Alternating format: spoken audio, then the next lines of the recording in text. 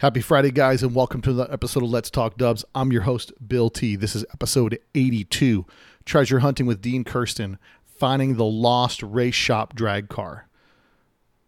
On today's show, we talk about Daryl Vitone's car that he campaigned for a short while his Fiat was being rebuilt and gone through. This is a car that time may have forgot, but let me tell you this, the NHRA records didn't forget it, and whoever happened to fall upon this lucky vehicle ended up taking home some trophies. So it's a great story about a car that not a lot of people knew about, but Dean, being as keen as he is, prepared himself to get this car. You'll be amazed at what he went through to get this car, how long he's been tracking it, and some things he did with anticipation of getting this car.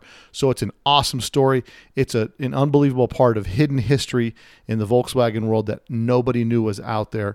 And it's resurfaced. It's back in the possession of Dean Kirsten, and he's going to bring this car back to its preserved glory. And you'll be amazed at what kind of condition this car is and how it's been saved. So, we're really thankful to get him on the podcast and get the details of the stories, because we know that's what you guys love, are the details of the stories, and you can't get it on Facebook. You can't get it on Instagram tweet. You can only get it on Let's Talk Dubs. Speaking of that, make sure any of your friends out there, you forward them and send them a link to Let's Talk Dubs. We love when you guys refer a friend. You can follow us on Instagram, like us on Facebook, and subscribe to our YouTube channel, where there's content on there now and more content to come. This podcast is brought to you by our sponsor, Ross Wolf. Tired of the same old stuff for your VW? Check out Ross Wolf. They have a variety of accessories for your VW. Gas tank clamps, fender washer kits, IDA jet covers, distributor clamps, velocity stacks, and body to pan kits. All constructed of T6 6061 aluminum, anodized in a variety of colors. One of the coolest pieces that I personally like is their locking dipstick. Jason and Jared started this company to fill the void in the VW parts industry, where customers receive the service they deserve. Where did the name Ross Wolf come from? Well, check out rosswolf.com to read about a man whose commitment to performance was only matched by his dedication to quality parts. To check out more, go to rosswolf.com and check back often for an always expanding catalog. That's rosswolf.com. ROSSWULF.com. rosswolf.com. So support those that support Let's Talk Dubs podcast. If you guys wanted to show some of your support, go to letstalkdubs.com/store, and you can pick up a t-shirt, pick up a hat, pick up some stickers, pick up some stuff to support your favorite podcast, and also fly your colors. And if you did buy a shirt, when you do get that shirt, post it on Instagram or Facebook and tag us so we can help pump it up. So we appreciate you guys out there for all you do, and know that we got a lot of loyal listeners that are really into the podcast. And just wait, it keeps getting better. I got more stories for you on the way next week. But until then, let's hear this awesome story. Dean Kirsten and the Race Shop 67 bug on this episode of Let's Talk Dubs. A Volkswagen is a nice station wagon to have around the house. The 1974 Volkswagen, covered by VW Owner Security Blanket.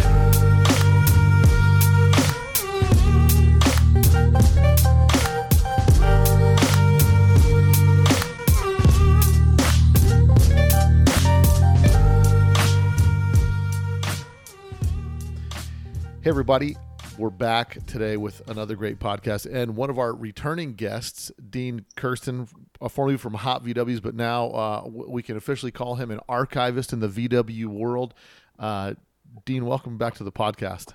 It's a pleasure to be back with you, Bill. Hey, so I saw everyone that's been paying attention saw on Facebook that you just uncovered a piece of Volkswagen history. And, when I saw the little blurb on Facebook, I said, man, we need to do a podcast about this specifically, because there's so much about this car, the history, and then finding and hunting cars like this. And so to get everybody up to speed, we're going to start in the beginning. And this is an Impy race car. Well, it's not an Impy car. It's Daryl's car that was post-Impy. Give me a summary of what car specifically we're talking about, and then let's get into the history of the car. Okay, so this car belonged to Daryl Vitone, so let's talk about Daryl for a minute. As many of you know, Daryl, his dad, Joe Vitone, started Impy, and he also had a dealership called Econo Motors, and both of them are in Riverside. Darrell worked for his dad for years. And during those early years at Empey, he worked with Dean Lowry. And Dean Lowry built the Inch Pincher 1, which was Darrell's actually his old 56 street car. So when Dean Lowry left Empey in 1968 to form his own company, Darrell then became the sole driver of the Inch Pincher 1. The Inch Pincher 1 then morphed into the Inch Pincher 2, 1970-71. And then when an Empey was sold, the car went with Filter Dynamics, the company that ended up buying the Empey. And so that car kind of is his own history lesson in itself. So Darrell built his own. He built a 1967 Fiat 850 with a Volkswagen motor and ran H-gas in 1973. Well, NHRA hated that car. They didn't like the roof line. They didn't like the front wheels and the wheel well. So Darrell knew he was going to have to completely rebuild this car to run it again. So it was going to be a long process. So he decided to enter. NHRA had a class of modified compact, and his partner Dave Andrews, who also worked at the race shop, had a record-holding 67 VW that ran a modified compact. Darrell decided, well, for the next year or so, while the Fiat's going to be rebuilt, I think I need to build a car to run with this car, and that's how this project started. So. And at this time. So to set the tone, Empey's now been sold. Is that right, to Filter Dynamics? Yeah, Empey has been sold. Joe Vitone is out of the picture, but he now is primarily running Econo Motors, the dealership, Volkswagen dealership in Riverside. Mm-hmm. So Filter Dynamics now runs Empey, and so Joe Vitone's out of it, and Darrell is also out of it, even though he's buying parts and building parts. He no longer has anything to do with Empey. So Darrell is now in his own shop called the Race Shop. And so Empey is, over on the other side of the town at this point. Uh-huh. And this is the car that he figures a car to campaign. In the meanwhile, he'll build this car. Is that right? Right. So he needs a sedan, the modified compact class. You need to start with a very complete car. You can't gut it. It needs to have seats, no bumpers, but it needs to be a full steel car with door panels, windows. It has to have everything in it. And so when in 1973, when this car was built, he was at a building on lot at Econo Motors. And the story goes that this car came in as a trade-in, probably with a blown motor. And so they were going to wholesale the car out because it had almost 100,000 miles on it. And instead of blowing it out, they went over to Darrell and said, "Hey, are you interested in the 67 sunroof that just came in with a dead motor in it?" And he said, "Absolutely." And so they pushed it over his shop, and that's how this car started. And then the history of this car, how long did he campaign this car for, and what was the setup on this car? So the car was built in a matter of a few months in late 1973. And so Darrell raced this car in the 74 season and part of the 75 season. So only a year and a half did he race this car before he sold it. And it was run initially in a modified compact. And at that point in time, you would be running, the motor that he ran at that point was an 84-89 motor, which is 2090 cc's, IDA's, full race motor, full race gearbox, and it, had to put a roll bar in it, had stock seats in it, and they had a rather unique weight bias that the car had to be a 45-55 weight bias, so it was a little tricky getting a VW with a rear engine to conform to that configuration. So you put a battery in front, you do all kinds of weird stuff to comply. Mm-hmm. And so in 74, Darrell was running a modified compact, and his partner, Dave Andrews, was running B modified. And they started running these cars actively in a lot of national events. And what kind of times was this car putting out back then? So the first time out with this car was March of 74 at the March meet at Bakersfield. Mm-hmm. And at that time, the record was in A was probably 1220 something, 106 miles an hour in that area code. And so, believe it or not, they were running these two cars in modified eliminator, so there was at least 32 full-blown cars in this division. These two cars went to the final. Two Volkswagens went to the final with all of these Camaros and Hemi cars and all this stuff. And Darrell went 1196, 108 in the final. So, and the next month at Gator Nationals, he set the record with the car. Oh, wow. So it's I mean, this isn't like, although it's a temporary car, because we're on the cutting edge of VW record setting, this is a pretty pivotal car here because it's a record setting vehicle. Right, and the motor is basically the motor out of his Fiat. This is a full-blown H-gas motor that, it's making, even at that time, it's making over 200 horsepower. So it's a full race motor that would be in a lighter car would be running low 11s, high 10s. And it's in a full weight car now, just, minus the back seat, but with a roll bar in it. And so it's pulling a lot of weight, and these things were transmission breakers because they had to pull so much weight to be legal. And so it was a challenge, but at the same time, you're driving a complete car, a solid car. And so Darrell said he loved driving it because it was predictable. It didn't do anything weird like the Fiat or the Inch Pincher 2. And he said it was just a very predictable car. Wow. It's insane to think back in 1974 that VWs were running this quick, because even today, I mean, that's fast in a Volkswagen. Running a 1196 is fast. I mean, even with the technology and how things have evolved, I mean, there's a lot of drag bugs that are still, hovering around that area. So for this being a full steel car, I mean, this is full fenders, hood, everything. It's lights, windshield wiper motors, visors, mirrors, everything. It had a radio in it. So it was a complete running stock car. And then they just took out just the bare minimum, but then they had to put a cage in the car and had to put a bunch of weight in the front end.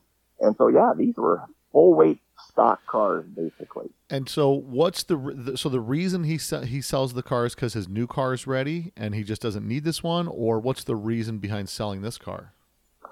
So he ran it through the 74 season and into 75. Well, I'm guessing around summer of 75, the Fiat, which is his number one interest, is ready to go. The H-Gas killer car is now completely done, all brand new setup, and he's anxious to go back racing in H-Gas. So the interim car, let's call it, is now, he doesn't need it. So the car ends up going up for sale. I don't think it ever showed up in National Dragster, although I was still researching that. I think he just put the word out that he was going to sell the car. And who buys the car, and who is a buyer for a car that's campaigned like this? Like, who's the buyer at this time? Who's your guy going to be looking to buy this car? All right. So obviously, even in the modified eliminator rank, Darrell Vitone's name is very well known, and they know that when it comes to fast Volkswagen, you have Gene Lowry, you have Darrell Vitone, you've got the Schley brothers and Preston and the Anderson brothers. So Darrell's name is extremely well known with his connections with AMPI and the race shop. So when word gets out that he's got one of his own personal cars that runs, like you said, 1190s, 12.0s, and it's way under the index, word gets out fast. And so a guy named Harvey Cox from Waco, Texas, who's not a Volkswagen guy, he's a drag racer, hears about this and goes, this car can run under the index.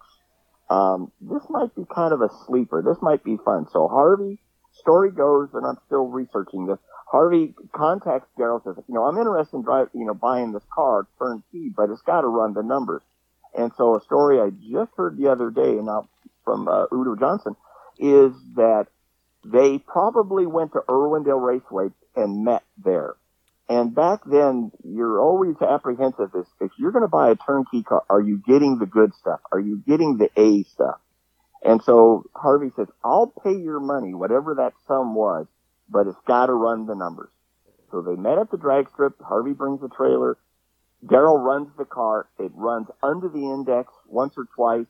Harvey meets him at the other end of the track. Says, "You got a deal." They drive it directly from the finish line to Harvey's trailer to hand the money.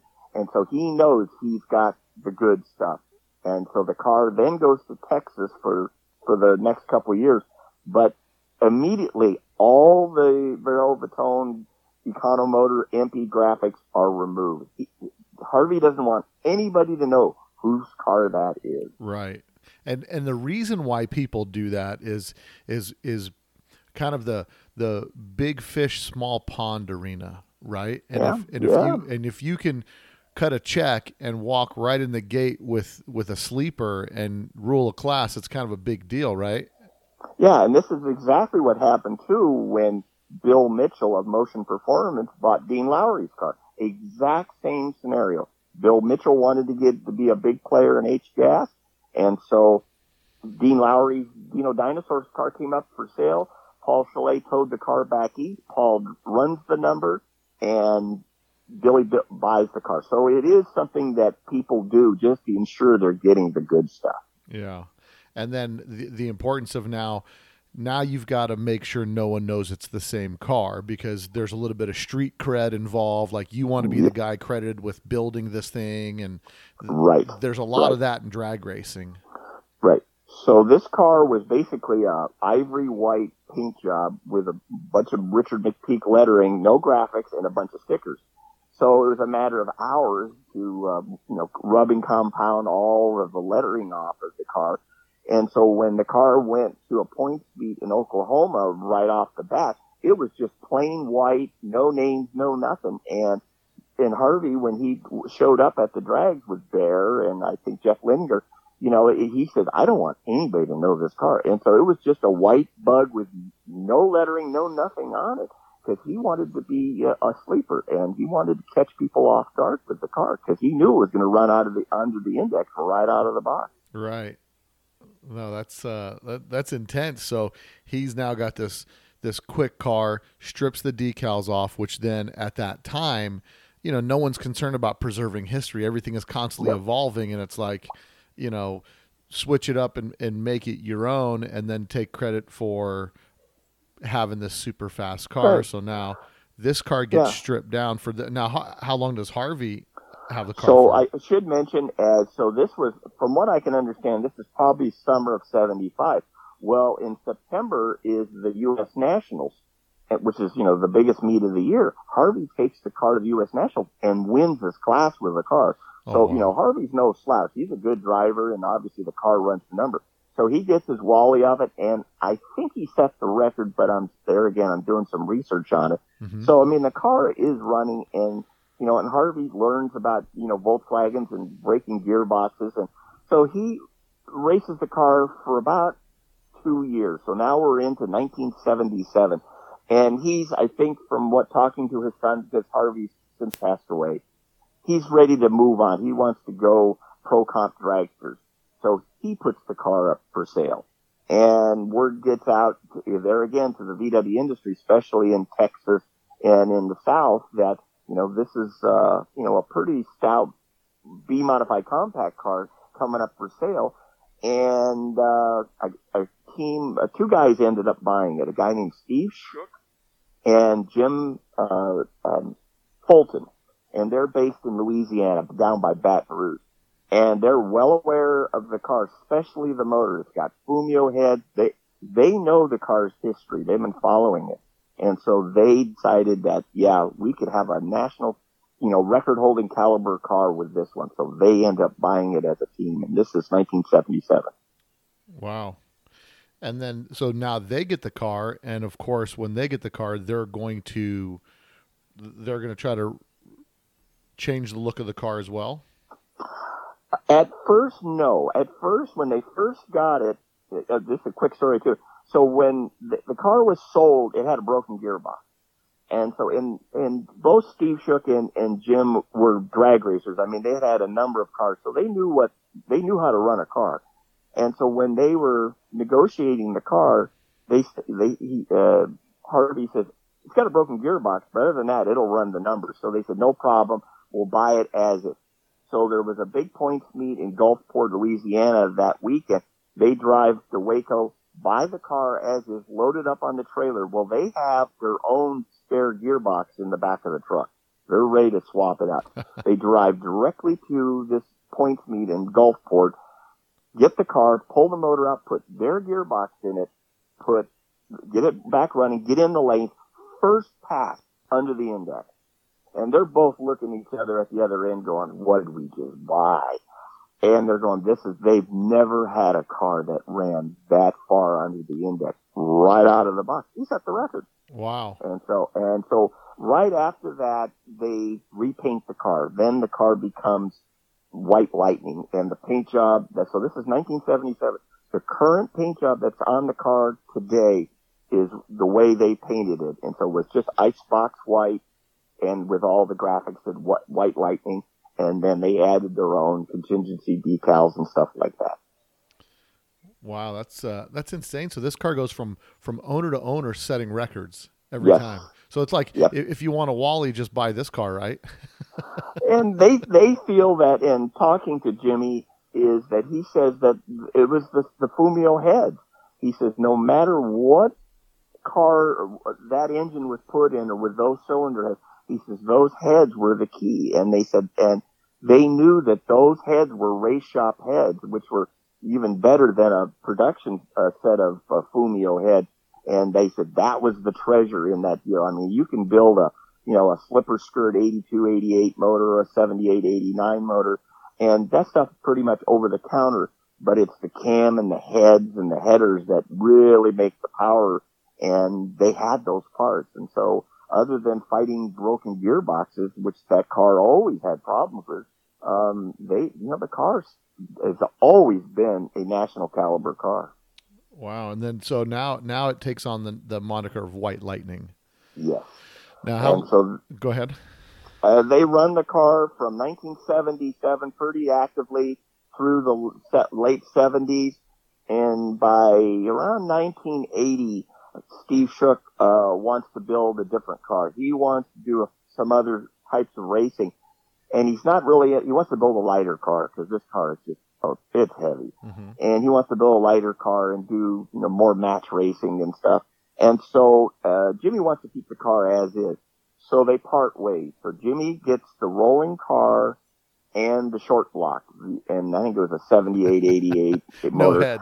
No heads with the car. No heads. Steve says, I want those heads. So Jimmy goes, I can get another set of Fumio heads. And so they part ways. So from that point on, 1980 to the early 80s, it's Jim Fulton's car. And he starts running it more locally, not national events, and just more bracket racing and Saturday night racing.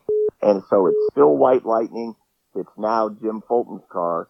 And, it's running good numbers. But it has a different direction as far as where the car is going. Yeah. And so now he has this car up until, so he buys the car, takes ownership in 1980. And I mean, he's using it as like a test and tune car or just a local drag car for weekends and stuff? A local bracket car from my impression from what he was telling me the other day. And so it's more of a local car because Jimmy wasn't interested in hauling it all the way to Gainesville or Indianapolis. So he stayed pretty much, I think, in the Louisiana area, maybe Texas.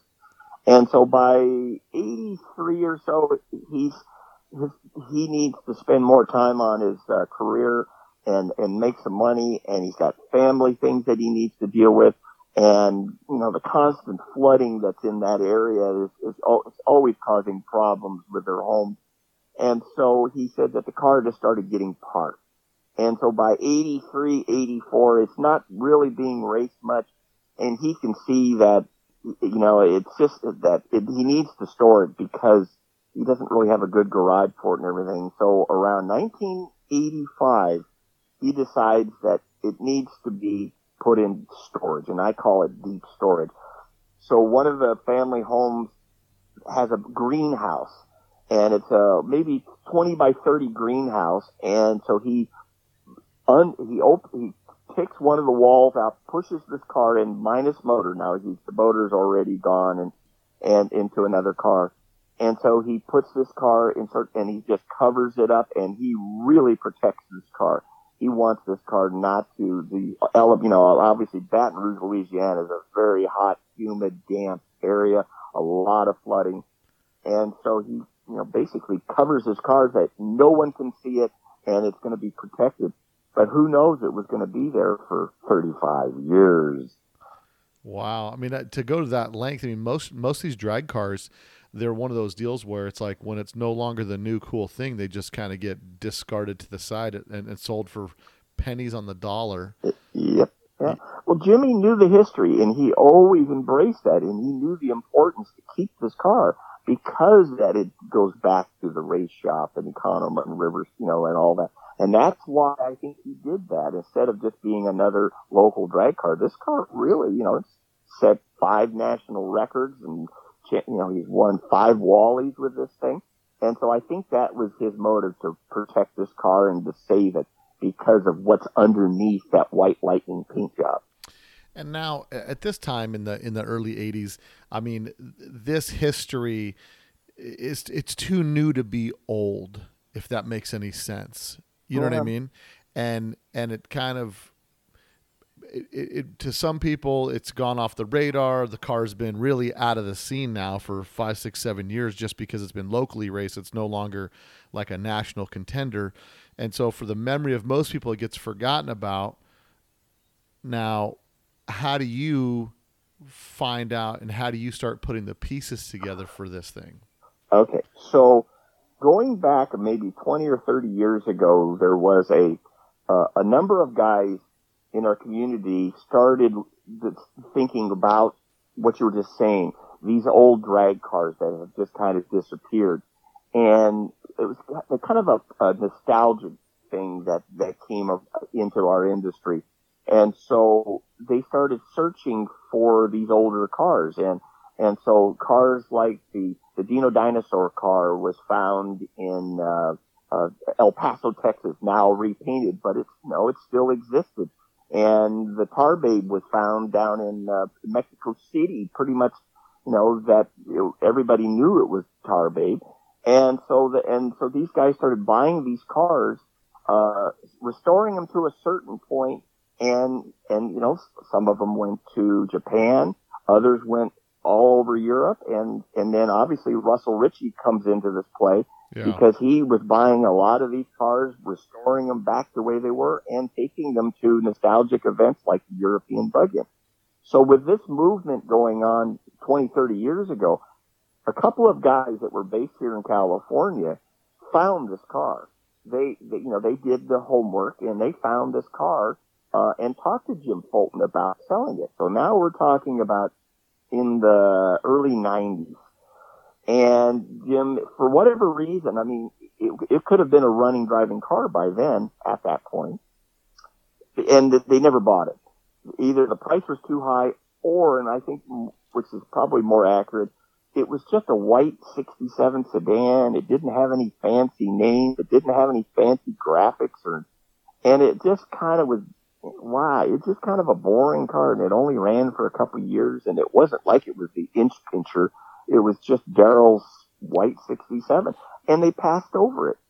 They went for bigger fish, and so it just kind of got ignored. And so I followed all of these guys. Every time I heard about these cars being found, I'm following along. So, these guys are holding a lot of this information close to the vest, and I picked up a few pieces. I knew the car was in Louisiana, mm-hmm. and I kind of knew that it was down there. And so over time, I would do some research on it, and I started picking up Steve Shook's name. So I started searching him, and then Jim Fulton's name. I started searching him. And unfortunately, neither one of them were easy to get hold of. I couldn't just, find their phone number and call them up and ask them. Neither one of them. And so it took a long time for me to finally find out where the car was, who actually owned it, and how to get a hold of them. Now, quick question: were Steve and Jim, were they still actively racing at all? At what point? at the point that you're starting to do this research in, let's say, 20 years ago? Yeah, Steve Shook had moved on to VW Pro Stock, had a number, him and his son Chad, who's still pretty active. They're still in VW drag racing, so they've got a Pro Stock. They're racing in Texas and they're racing in the South. So, I had seen Steve, at the races, but I had no idea that, that car, that he was connected with this car. And so Steve was still a player, but by now he was a professional, deep sea fisherman in competition and very successful. And so I found his name on the line. I kept calling the number and I never got an answer. I kept getting voicemail. And I'm like, God, I can't get a hold of this guy. So then I found his son, Chad, on Facebook, and I contacted him and he says, well, my dad's not doing very well. He has some medical issues and he's just really not active anymore. And so I had to kind of read between the lines that I wasn't going to be able to talk to Steve very well. Chad gave me a few hints about what he knew of the car, which led me to Jim Fulton. Well, Jim Fulton just was not in his phone number wasn't accessible. He wasn't online, and I really had to do some deep searching. And it took me, so I finally found through Google Maps a house in Baton Rouge that was owned by a James Fulton. I said, well, there it is. And I could see the picture of his house, the satellite picture. I go, well, and I'm looking in the backyard under these trees. I go, there was a carport. And I go, that's where the car is. It's got to be there. Well, I couldn't get a phone number. So I wrote him a letter. This is 2012. I wrote him a letter. Wow. I didn't get a response for a year. So then I wrote another letter, and then another one. And so for 2 or 3 years, I would write him letters. Hey, this is Dean Kirsten again. I'm still interested in the white sedan. If you're, like to talk about it, I'd love to talk about it. Nothing. So then finally, I don't know, maybe 2014 or so, he either emails me, I think he emails me and says, Dean, I got your letters and I'm just not interested in selling the car. I promised it to my nephew. We're going to go racing again. And that was it. And so every 6 months or so, I'd write him a letter or email him, or finally by now I got a phone number. I'd call him, and things didn't change for years. And I just kept at it.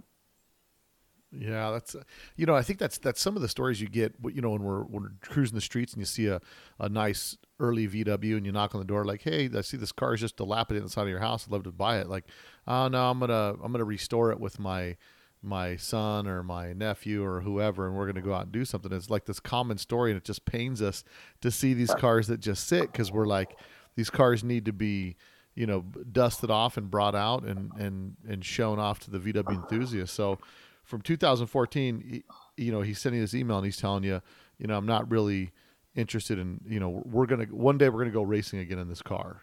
Yeah. So that's really the way it went on. And I kept notes. I have a folder and a 3-ring binder. Every time I talk or do something, I write notes and date it, because your memory is going to fade over time. And so I look back at my notes about what I said, what he said, and where we are on this deal. And now looking back at it, he went through some tough times. Some of his family members were quite ill, and he really had to spend a considerable amount of his time taking care of his family. Plus, the area got flooded out and some severe damage to their home. So he had a lot on his plate, and racing a Volkswagen was unfortunately way off the radar. So now looking back, I understand why he was where he was on the car. But there again, I think between holding it for his nephew and finding the guy that would appreciate the car's history were most important to him. Yeah. I mean, that's one of those things when we have something that, and you don't just keep a car like that because you don't want to sell it. You keep it because there's a sentimental value to it. And you'd hate to, when you're letting something go, and those of us that are real car enthusiasts, we believe each car kind of has a soul, and we're just not trying to pedal it down the road. And so it's really, it's got to be the right person who ends up getting the car. Yeah. And whether it's a rusted Hulk or whatever, but has significant value, or, a car that's been stored away meticulously like this thing, the owner really wants it. The person that cares for this car really wants the next person to really care for the car in the same way. Yeah. Yeah. I think his worst fear, he mentioned to me, was that someone would buy this car and repaint it and turn it into something and just completely ignore and just didn't care about who's this Matone guy in Riverside, and I don't care, I'm going racing. And so I think that was in the back of his mind, because I hate to see the history of this car just completely ignored and lost. Yeah. No, that's, I don't think it could have ended up in better hands. And thank you. And now how do we get to the point where, when do you get the call, and how does this all come together? So in one of my many emails over the months, probably right around the first of the year, I decided to go full throttle on him. I decided I need to get his attention. I need this car. Yeah, and I thought, because we're just getting nowhere with it. So I wrote in one of my email, I said, Jimmy, I'm serious about this car. I've got room in my garage. I'm retired. I got time. I got the motor complete in the garage, the right stuff. I got Fumio angle port heads. I got the stuff. And I said, I really want to take this project on. And so I threw him a dollar figure. I said, I will pay you sight unseen. I will pay you X amount of dollars. I figured, well, maybe this will get his attention. Sure enough, boom, I get an email back. He says, well, your timing is probably pretty good. He said, and he says, unfortunately for our family, my brother-in-law had a major medical issue, and it's going to be long term. And he says he's just not going to be able to do any kind of car project with his son, Jim's nephew.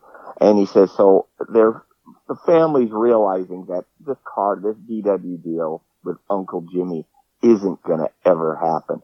So he says, I think that we can start moving on, because the family now is just finally come to the conclusion that we can't do this. So that was really the turning point in January, let's say, that we're starting to move ahead.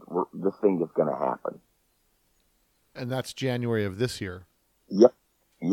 And obviously with things in such a spun out place that nobody could have envisioned us being in 2020, how did this all come together, and what were the, was it a timing thing? You just had to make the time to go down there and get it, and then... Yeah, pretty much. And we were both discussing, now we're on the phone, we're discussing this travel issue. And the other issue was, this car is barricaded in this greenhouse. This thing was never made to come out. And he says this thing's got mattresses, it's got lawnmowers and tractors and all kinds of things. He says, I said, can you take a picture of it? He goes, Dean, you can't see it. If you walked in this room, you might be able to see the bottom of the tires. He said, by design, no one can see this car. And then with the weather being so crummy in the winter down there, he says, so it took months to get this, for him to get the free up time and to start. He had to completely disassemble this greenhouse to get this car out of it. Oh, wow. And that was a long process to drag all this stuff out of this. So that was a couple of months or so to just get it exposed, because I'm dying to see photos of this car. Oh, yeah. So finally, after a couple of months, he sends me a couple of photos of the interior. And I'm all excited. I'm like, oh my God, it's still got the Chasse Morris roll cage. It's got the seat, brace in the back. It's got all the right stuff still. And I'm like, yes, that is the car. And I'm looking at the dash. It's got the tack mounting bracket holes or where they're supposed to be. And it's got all the telltale things that got photographed from Jer. I've got everything. I go, yes, this is the car. I said, give me more. Well, I can't. It's still got all these covers and stuff. And part of it, he didn't want it. He was kind of ashamed that the car was so filthy dirty and, and it just didn't look good. And he had so much pride in this car. So yeah, I was like pulling teeth trying to get photos, but he was concerned because it didn't look good. And I'm like, I don't care. I just want to see it. Just give me a photo. He might be worried that you might want to back out of the deal. Like, oh, well, I remember it being, you know. But yet, for me, I want to see the barn find photo. Sure. And unfortunately, I never got it. I begged him, just give me an obscure photo with all the crap on it. That's what I want. I need an opening photo of this story. Oh, yeah. And I never got it. So he finally gets the car out. And now he's trying to get it out of the greenhouse. It's got 4 locked up wheels because it's been sitting for so long. So it's got 4 flat tires, 4 locked up wheels. Well, he has to drag it out of this greenhouse just to get it out on into the yard so he can start working on it. So that takes some time. The weather goes south again, and it's a monsoon down there, and he can't move it. So he has to get it from that point to his other house, the one that I found on Google Maps, and he's got 4 locked up tires and wheels. So, and he doesn't have a trailer, and so he told me one morning, he says, I went over there at 5 o'clock one Sunday morning, and he said, I put it on skids, and I still don't know what he means by skids. And I don't know if that's just a 2x10 boards or what. Right. He dragged it on boards, through the neighborhood for about a mile or so to his other house. And I can't even imagine doing that. But he says, I went like 5 miles an hour, and he dragged the car to this other, so the tires weren't on the ground, but, they're locked up. So however he did that, I'm baffled by that. Anyway, he gets the car to his house, and so then he puts it up on jack stands, cleans up all the crap off it, and now he's starting to get the wheels loosened up, and that took a while there again. And so finally, about a month ago, it's on wheels, and it's a roller. And I said, okay, Jim, are we ready to go on it? He goes, yeah, we're ready to go on this thing. I says, well, because I need a couple of weeks to book my airfare and to kind of get my ducks in a row. And so we just projected, okay, how about August 3rd? And okay, yeah, I can do that. Yeah, first of the week is better for me. And so the weather broke good, and it happened. And so that's how the meeting happened, which was Monday night when I finally arrived at the airport and drove immediately to the house to see it, because I had to see this car in person. For the last time I saw it was 1975 Winter Nationals. I mean, the crazy part about this car is this car has set significant records in a critical time during VW drag racing, and it's not even on the radar. No. That's the craziest part. This is it's like the gem that nobody knows about. You know what I mean? And I think that's one of the reasons why I wanted to do and get the whole story in the car, because a lot of people who don't follow this closely would, if this car showed up at one of the typical VW shows and it just showed up like it was today without the story being out there of what this car is, most people probably wouldn't know the car. No, they would just walk right by and go, huh. They'd look at the stickers and say, oh, that one says 77, that's on 78. They went, huh. Because it wasn't a West Coast car. It didn't get in the magazines. And so, yeah, it's a nothing unless you know specifically. If you look at the rear deck lid, right, and on the right side of the deck lid, there is a bump, and it's actually, and Daryl told me this, it was the lid off a early 40 horse air cleaner, Connect air cleaner, and they had welded it on the hood to clear the number 2 velocity stack of the Weber, because it had globe manifolds, and so normally it would hit the deck lid. And so he, instead of popping the deck lid, which people started doing later in life, he welded this bump on it. And so that became a very unique characteristic of the car. And they put a center cutout down on the apron for the Stinger. And so those 2 things from the back of the car immediately makes it identifiable that this car is different. And that's when I look at pictures old and new, that's the first thing. When I saw the car for the first time on Monday night, I walked around the back. I like, that's it. That's the car. So because nobody put a 40-horse air cleaner lid on their deck lid. No, Nobody. And so my question then goes to, how did you figure out all this about this car, and were you a fan of this car back in the day, or was it something that you learned from talking to Daryl? Like, okay, so I was a fan of the car back in '74 because I had my 67 street car back then, like you said, right at the height of the Cal Look deal. And so I was a fan of it, but then it just went away. And so when I started thinking about this car, 10 years ago, and especially within the last 5 or 6 years, I started really doing research. So, I started buying every photo I could get my hands on of this car at national events from all the professional photographers. So, I would go through, these guys' websites, and sure enough, guys had bug-in photos. They had Winter National photos of it. They had Irwindale, Orange County stuff. So I started buying every photo. And most importantly, my connection with this is the photographer Gerald Haddock, who we've talked about in the past. right. He was so good. Obviously Daryl Vitone was one of his best friends and spent so much time. And Jer shot this car for VW Greats magazine and drag racing. And so I knew Jer had photos of it. And so since Jer's passing, last year, I've been going over to his widow's house, Linda Dunsworth's house, going through his archives. And I have spent days and hours and not going through thousands and thousands of negatives looking for a few negatives of this car, which I found a few of them. And so in front of me, I have a 3-ring binder that's about 3 inches thick of every known photograph of this car. Wow. 3 stories that were in print. I've got copies of, thanks to the guys on the internet for finding them all. And so every photo I get my hands on goes in here. All the notes I have, all the specifications, everything is in here.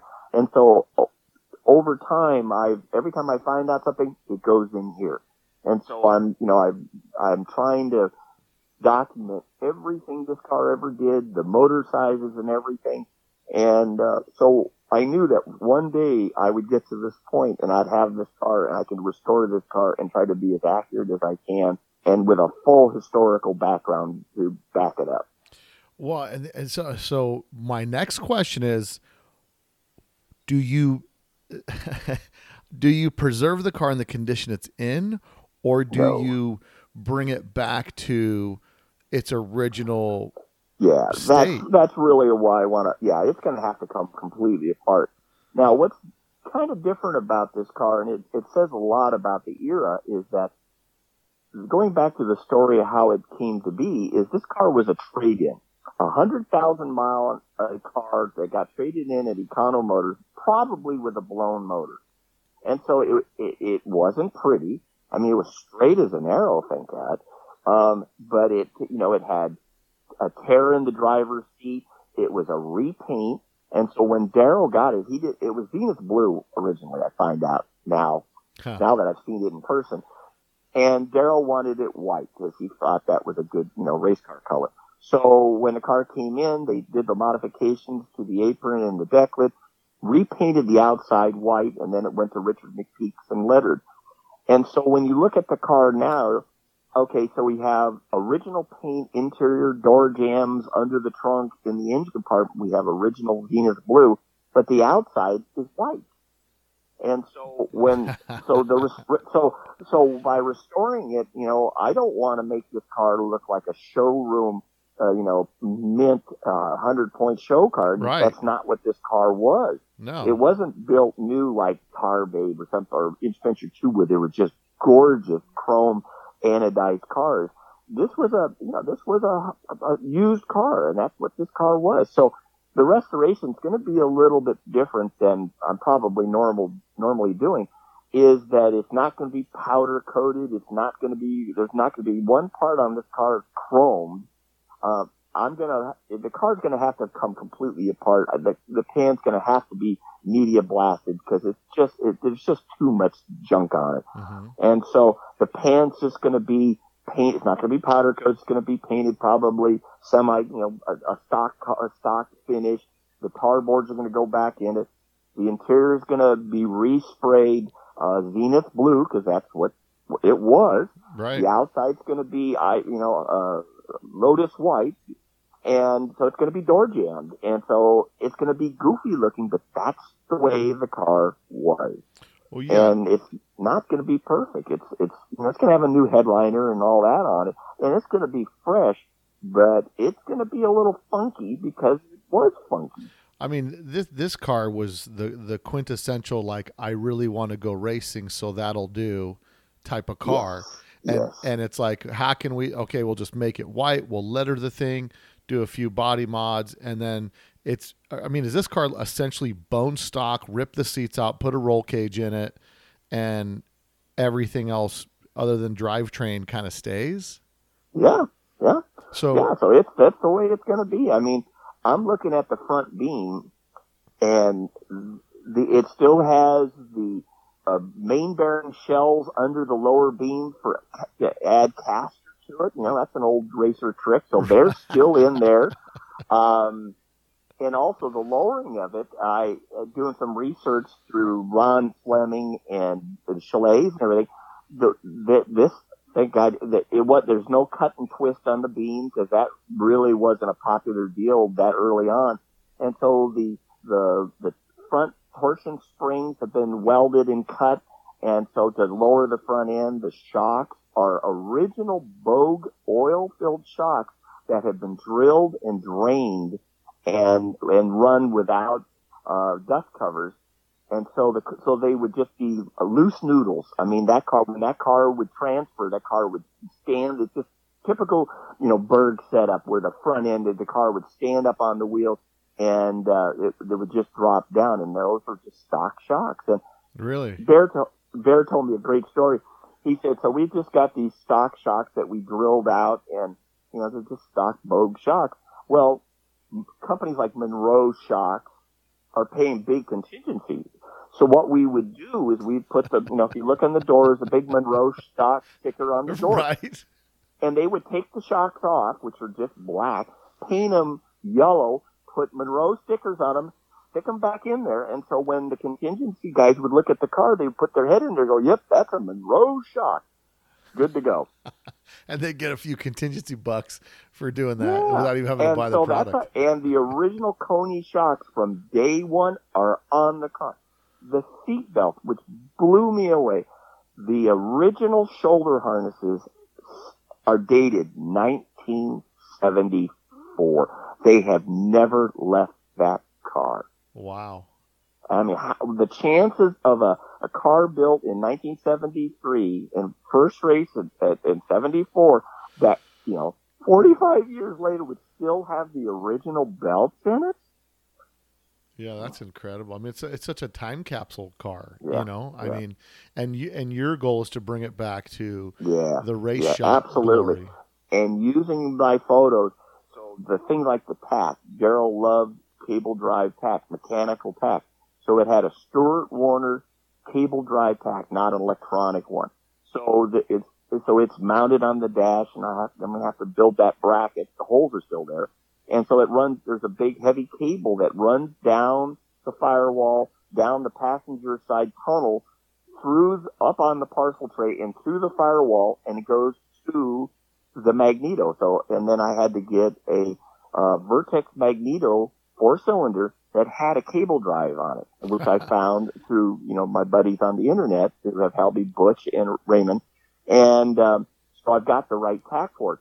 And that's one other thing that's unique about the car. When you look at the rear firewall, there's this hole, this cobbled out hole in the bottom of the firewall in the center that's about 3/4 of an inch in diameter. And you say, well, what the heck's that for? Well, that's for that cable that goes from the front of the car to the engine, and that hole is still there. And so you've been planning, to get this car for long. I mean, yes. You've been planning to get it long before he said you can have it. Oh, absolutely. Oh, this goes back 8 years. Oh, yeah. Because you're already building the engine for this car before you even have the car. Yeah. So I've been, as I'm working feverishly on Jimmy to sell me the car, one day I look at a Facebook marketplace and a set of Fumio angle port heads and globe manifolds come up for sale, and I about fell over. Now, Fumio only built maybe 4 or 5 sets of those ever. Well, those heads were developed in 1973 for the A-modified compact class. And so when Darrell debuted his car in March at the March meet, it had those heads on it. And so, well, if you're going to restore that car back to 74, you got to have a set of angle port heads. Well, they're extinct. They're gone. Yeah. And then my buddy Butch, put them up for sale, and I'm like, I don't believe this. And so, and they haven't been bored to 92s. He said, no, I ran an 89 motor. And I'm like, they're still 89. They got Dino retainers on them. They still have the globe manifold, and they're in mint condition. So I go, well, I don't even have the car. I said, well, I gotta buy these heads. So I ended up buying the heads. He had the custom Chas Morris exhaust system, which is beautifully TIG welded, hand formed merge collector, specifically for those heads. He had it. And so I bought those, 8 years ago or 6 years ago. I bought those knowing that those heads go on that car. And so then from them and him and Raymond, I was able to get the crank. That was a Chevy rod, 84 across the crank, Childs and Albert rod, 89 slipper skirts, which are extinct. And then more research, the F3 cam. I mean, these two guys have come through. I can't believe it. They have every part I ever needed to build that engine. And I have it. I have that complete. It's not put together, but I've got everything that Darrell ran in that first season. I've got it. That's insane. Yeah. I mean, well, like I'm saying, I mean, you've been building the engine long before you had the car because you were determined that car is going to be mine one day, and I want the parts and pieces. I mean, that's that. Because Butch would say, well, "What's this going in?" And I'm like, "Just wait, And he about fell over the other day, and he goes, "I can't believe this is the plan all along." I said, "That's what I was trying to tell you." I mean, it's incredible that so few people knew about this car, like remembered the car. You know what I'm saying? And especially such a car that was pretty remarkable for the time. And then every hands it changed to, set records, and it did unbelievable things. And then for somebody to store it, keep it, and then you track it down, and then kind of put your fishing line out there and say, just one day it's going to be mine. So let me just start building the parts and pieces, because the other motor that was kept for it now you said it was Steve kept the other motor, right? Or the heads. So he kept but by then the angle port heads were already removed. Darrell took those off in 75 when he went to B modified. They built a smaller motor, a 74, 78, 88 motor. And at that time, Fumio had a new series of heads, and so the angle port heads were removed, I think, in late 75. So when Harvey Cox got it in 75, I believe the angle port heads were already off, and it was a more conventional configuration exhaust port. And so those heads that Harvey got in 75 continued on and stayed with Steve Shook. The lower end, with all the Acrosso stuff and the Chevy rod, that went with Jimmy Fulton, and he raced that in that the white car plus his other cars that he had. Wow. I'm not a big follower of the vintage drag stuff, so I'm looking at the Fumio Fukaya heads right now, and I'm looking at that angle on the exhaust, and I'm thinking, so does that have a collar on it and a sleeve tube that goes right inside the head? Is that how that seals up? Well, actually, they would just bore into the exhaust port through the outside casting, and they would weld 2 stud and bungs on the outside. Mm-hmm. So the exhaust pipe would slide right into the casting, maybe about an inch deep, right into the port, and it would blend into the exhaust port instead of making that 90-degree bend. And then there would be 2 bungs welded on the end of the exhaust pipe, and then you would tighten it up with 8mm nuts. And so it actually presses right into the head casting itself. Yeah, I'm looking at that. So there's no flange or gasket or any of that No, stuff. It's yeah, just no, a press fit. There's a step in there, the thickness of the pipe, and so when the pipe actually it's inch and 5/8, I believe. Inch and 5/8 goes in there, it blends right, and Fumio blended all that in, so there's no step. It just blends it directly into the exhaust pipe. It's insane. I mean, I'm looking at your pictures online right now. It's insane, and we'll get some pictures posted of this stuff on the blog so people can follow along as they're listening to the podcast. And Mike Fisher just restored those things 6 months ago and did a beautiful job. Because I was so afraid that if I didn't have somebody go through them, that the first time I ran this car, it would drop a retainer and destroy this engine. And I thought, nah, and as it was, it would probably have done something like that. So I had Mike completely restore them, and they're gorgeous now. So, yeah. Well, that's man, what a great story. I mean, I just love the fact that you were so passionate to get this history and preserve it, because especially for something that was for such a short period of time, a pretty progressive car that's been forgotten about, but it comes back to the roots of VW drag racing. Yeah. So the sad part about this story is, okay, in 2012, I went up to Oregon and spent a few days with Darrell Vitone. Mm-hmm. And I did a pretty in-depth interview that was a 2-part story in Hot VWs. I think it was 2012. And spent a lot of time and recorded a lot of our conversations.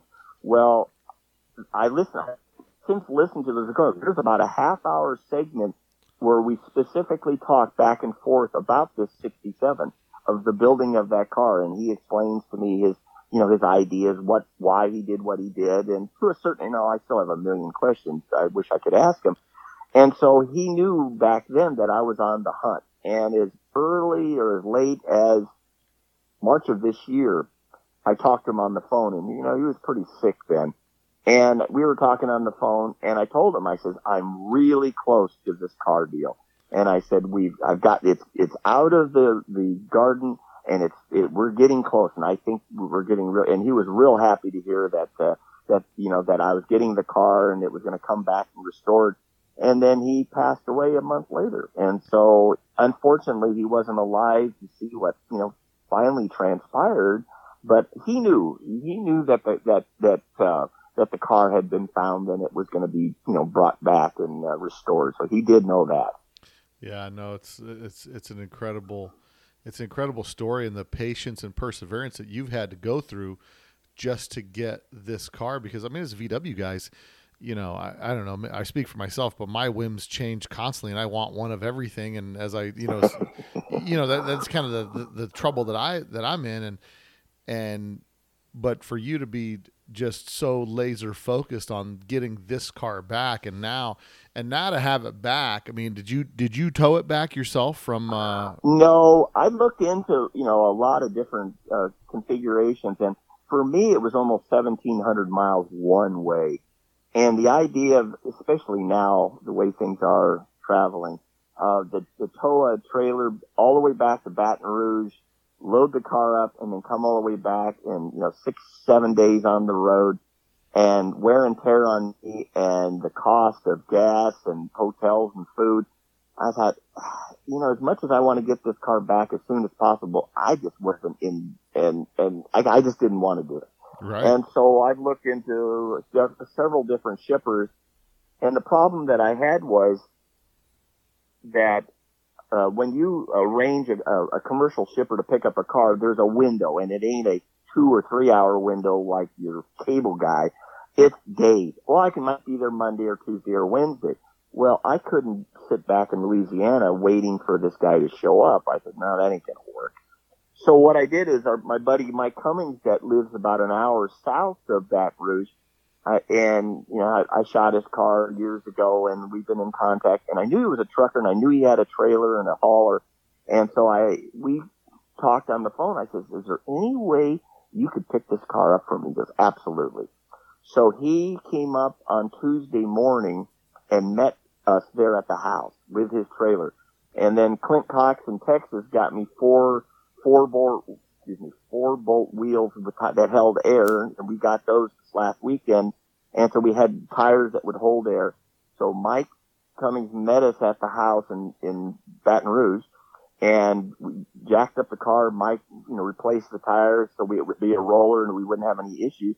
And we loaded it up on his trailer. And so then he ended up taking it home. So he's going to babysit a while I'm still negotiating and trying to find my best guy to haul this thing back to California. So, and that's what I'm working on right now, is trying to get because the car doesn't run, it's a non-op car, it's just a roller and doesn't even have brakes. Yeah. And, and so a lot of guys are like, right. $2,000, I'll mess with it. And I'm like, no, that ain't going to happen. They don't want to be bothered with it. Yeah. Yeah. And so anyway, I'm still working on that. And I said, I just don't feel like driving all the way back there. I'm trying to get it, if the minimum is to get it hauled over to Phoenix to Mike Fisher or somebody, and then I'll go to Phoenix and pick it up and come back the next day. Something like that I'll do, 6 hours, but not to Baton Rouge from California. That's just not in the cards. That's a haul. Round trip it is. Yeah, it's 3,400 miles. Yeah, that's insane. Man, not me. Listen, I love the story, and I'm excited to see the car go through the process of getting restored back to its original glory. Thank you, man. Well, I would say more preserved than restored, because everybody's vision of restored is like back to brand new. But like you said, the underlying thing is this car started its racing campaign as 100,000-mile trade-in. Yeah, and that's what I've got to restore. So like this, I was buying a steering wheel a couple of months ago. And I was looking for it because this thing had a stock steering wheel. I wanted a stock, gray-black steering wheel that hadn't been refinished, that was in nice, reasonable condition. Because I could go to, Bob Koch and have him make a perfect one. Well, that's not what this car needs. And so I found a really nice original steering wheel with no cracks in it. I go, that's the one. And even the horn ring, for whatever reason, Daryl had a broken horn ring on it. Well, that's what's going back on it, a broken horn ring. So you've got detailed pictures that Jer had this whole time? Like, is that where you look at all these pictures? So, Yep. Well, that's awesome. Everything about it. There's a cigarette lighter. Now, Daryl was a smoker of cigarettes and other things, and it has a Chevrolet cigarette lighter in it, a big chrome deal, because, that's what Daryl did. And so that's what's going back in this car is not a Volkswagen, a chrome 70s, era, cigarette lighter. And that's what's going back in it. No, that's so, and so was this car featured in Hot VWs? No. Or was it just VW Greats magazine? It was, I think I just did that to Larry. It was in CarCraft, September of 74. There was a big story. VW Great, July of 74 was a comparison of this car and Dave Andrews' car. And then there was another story that I got, but I don't know what magazine, probably another drag racing, probably drag racing. And so Hot VW ignored it because it was boring and it just like, white, and so Hot VW, they just, it just fell completely off the radar. The guys just completely just said, this is boring. This is not red. It's not blue. It doesn't have any graphics. It's just a stock car with a big giant motor in it. They could care less at the time. So VW Greats, they ran it. Good for them. Wow. That's rad. Oh, what a great story, man. I listen, I'm excited that we got this documented now, and for our listeners to get out there and enjoy, and then for us to share this with the rest of the VW world, because it's such a great story, and it I think it gives us hope that there's still more gems out there to be found, and it's just going to take the legwork to track them down. Yeah. So the other thing that always comes to mind is I look at, Daryl was, one of my heroes. And so I looked at the cars that he raced. And so the Inch Pincher one went to Mexico City, and, who knows whatever happened to that car. It got chopped and hacked up, and it's still out there maybe somewhere. Inch Pincher 2 ended up going to New York. Mother's Performance had it, and by all reports, it got destroyed and it's gone. So that car's gone. And then the Fiat is obviously alive and well. It's in Scotland by Russell Ritchie, and a total restoration, and it probably is going to run this summer at European Bug-In next summer. So that car still exists. And this white 67. And that's Darrell's, all of Darrell's air-cooled race cars, up to the Ghia that he built here a few years ago for, the Mojave Bonneville. Mile, basically a Bonneville car. So those are what's left of Darrell's legacy as far as his air-cooled car is the Fiat and the white 67. So that's to me why I wanted that car because it was Darrell. Yeah. I mean, it preserves all that history to continue to go out there and, be enjoyed by all the enthusiasts and people that want to, be able to see what it was really like back then. And I think a lot of people will be surprised to see this car in the condition it's going to be in of what a Wally earning kind of car was back in 74. Yeah, that's exactly it. Yeah. Yeah. That's if I could put the tears in the driver's seat, I guess I could. I don't think I'm going to go quite that crazy. Well, I look forward to seeing this car whenever you bring it out, or whenever there's going to be another show to bring it to. Yeah. So I'm excited about that, and hopefully. Yeah, I hope so too. I just hope that my health hangs in there like it has been, and I have the energy to continue doing it. I mean, I've got the location for it. I've got the sources to do it. Richard McPeak's still around, and so I still got some really good guys to tap into, and Dave Andrews is still good, and I can always talk to him about, the way these cars were built. And, so yeah, I'm, anxious to get going and get into this car and figure out the best way to restore this car, like you said, without over restoring it, because everyone keeps telling me, Richard Roth, don't over restore this car. Don't do a typical Dino on this thing. And I have to kind of step back a little bit and, no Nylox and no, iridite stuff. It's just 8mm nuts. It doesn't have to be an ARP stainless 12 volt, just an 8mm nut. Right. That's just awesome. I mean, it's almost like this car's name would be That'll Do. Like, that'll do. We'll just use that right there, and we'll grab that, and we're going racing. You know what I mean? Yeah. That's good. Man. Well, Dino, I appreciate you coming on here, man.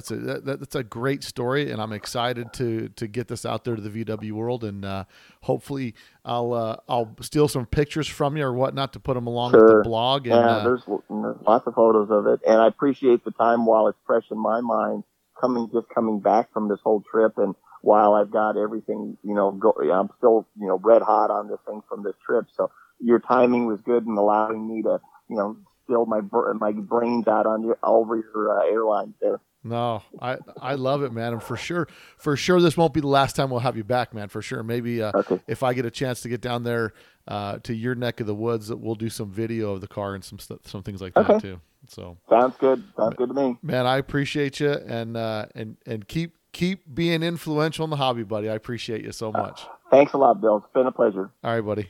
See ya. All right, take it easy. Bye-bye. Man, what a great story. And I hope you guys really appreciated that, because there's a lot of history in there, and some of you guys that might not have known learned a lot about some early race history. But it's so awesome to bring those cars back from the dead, track them down, and get them back up and running. So it's a long story. It's a great past that car had. But right now, before we close out, man, I'll give some shout outs to some people that supported Let's Talk Dubs.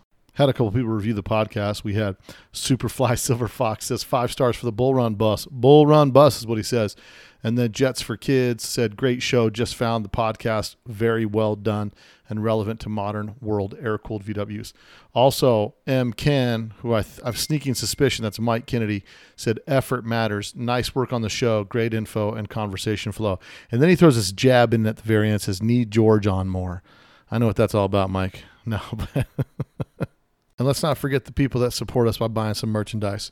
First, we had Jose Christian Villanueva. He bought a sticker pack. And also, we had a shirt picked up by Matt Waters out of Temecula, California. Now, if you want a shout out, make sure you buy some merch or you leave a review for us on Apple Podcasts. Until next week, guys. Later.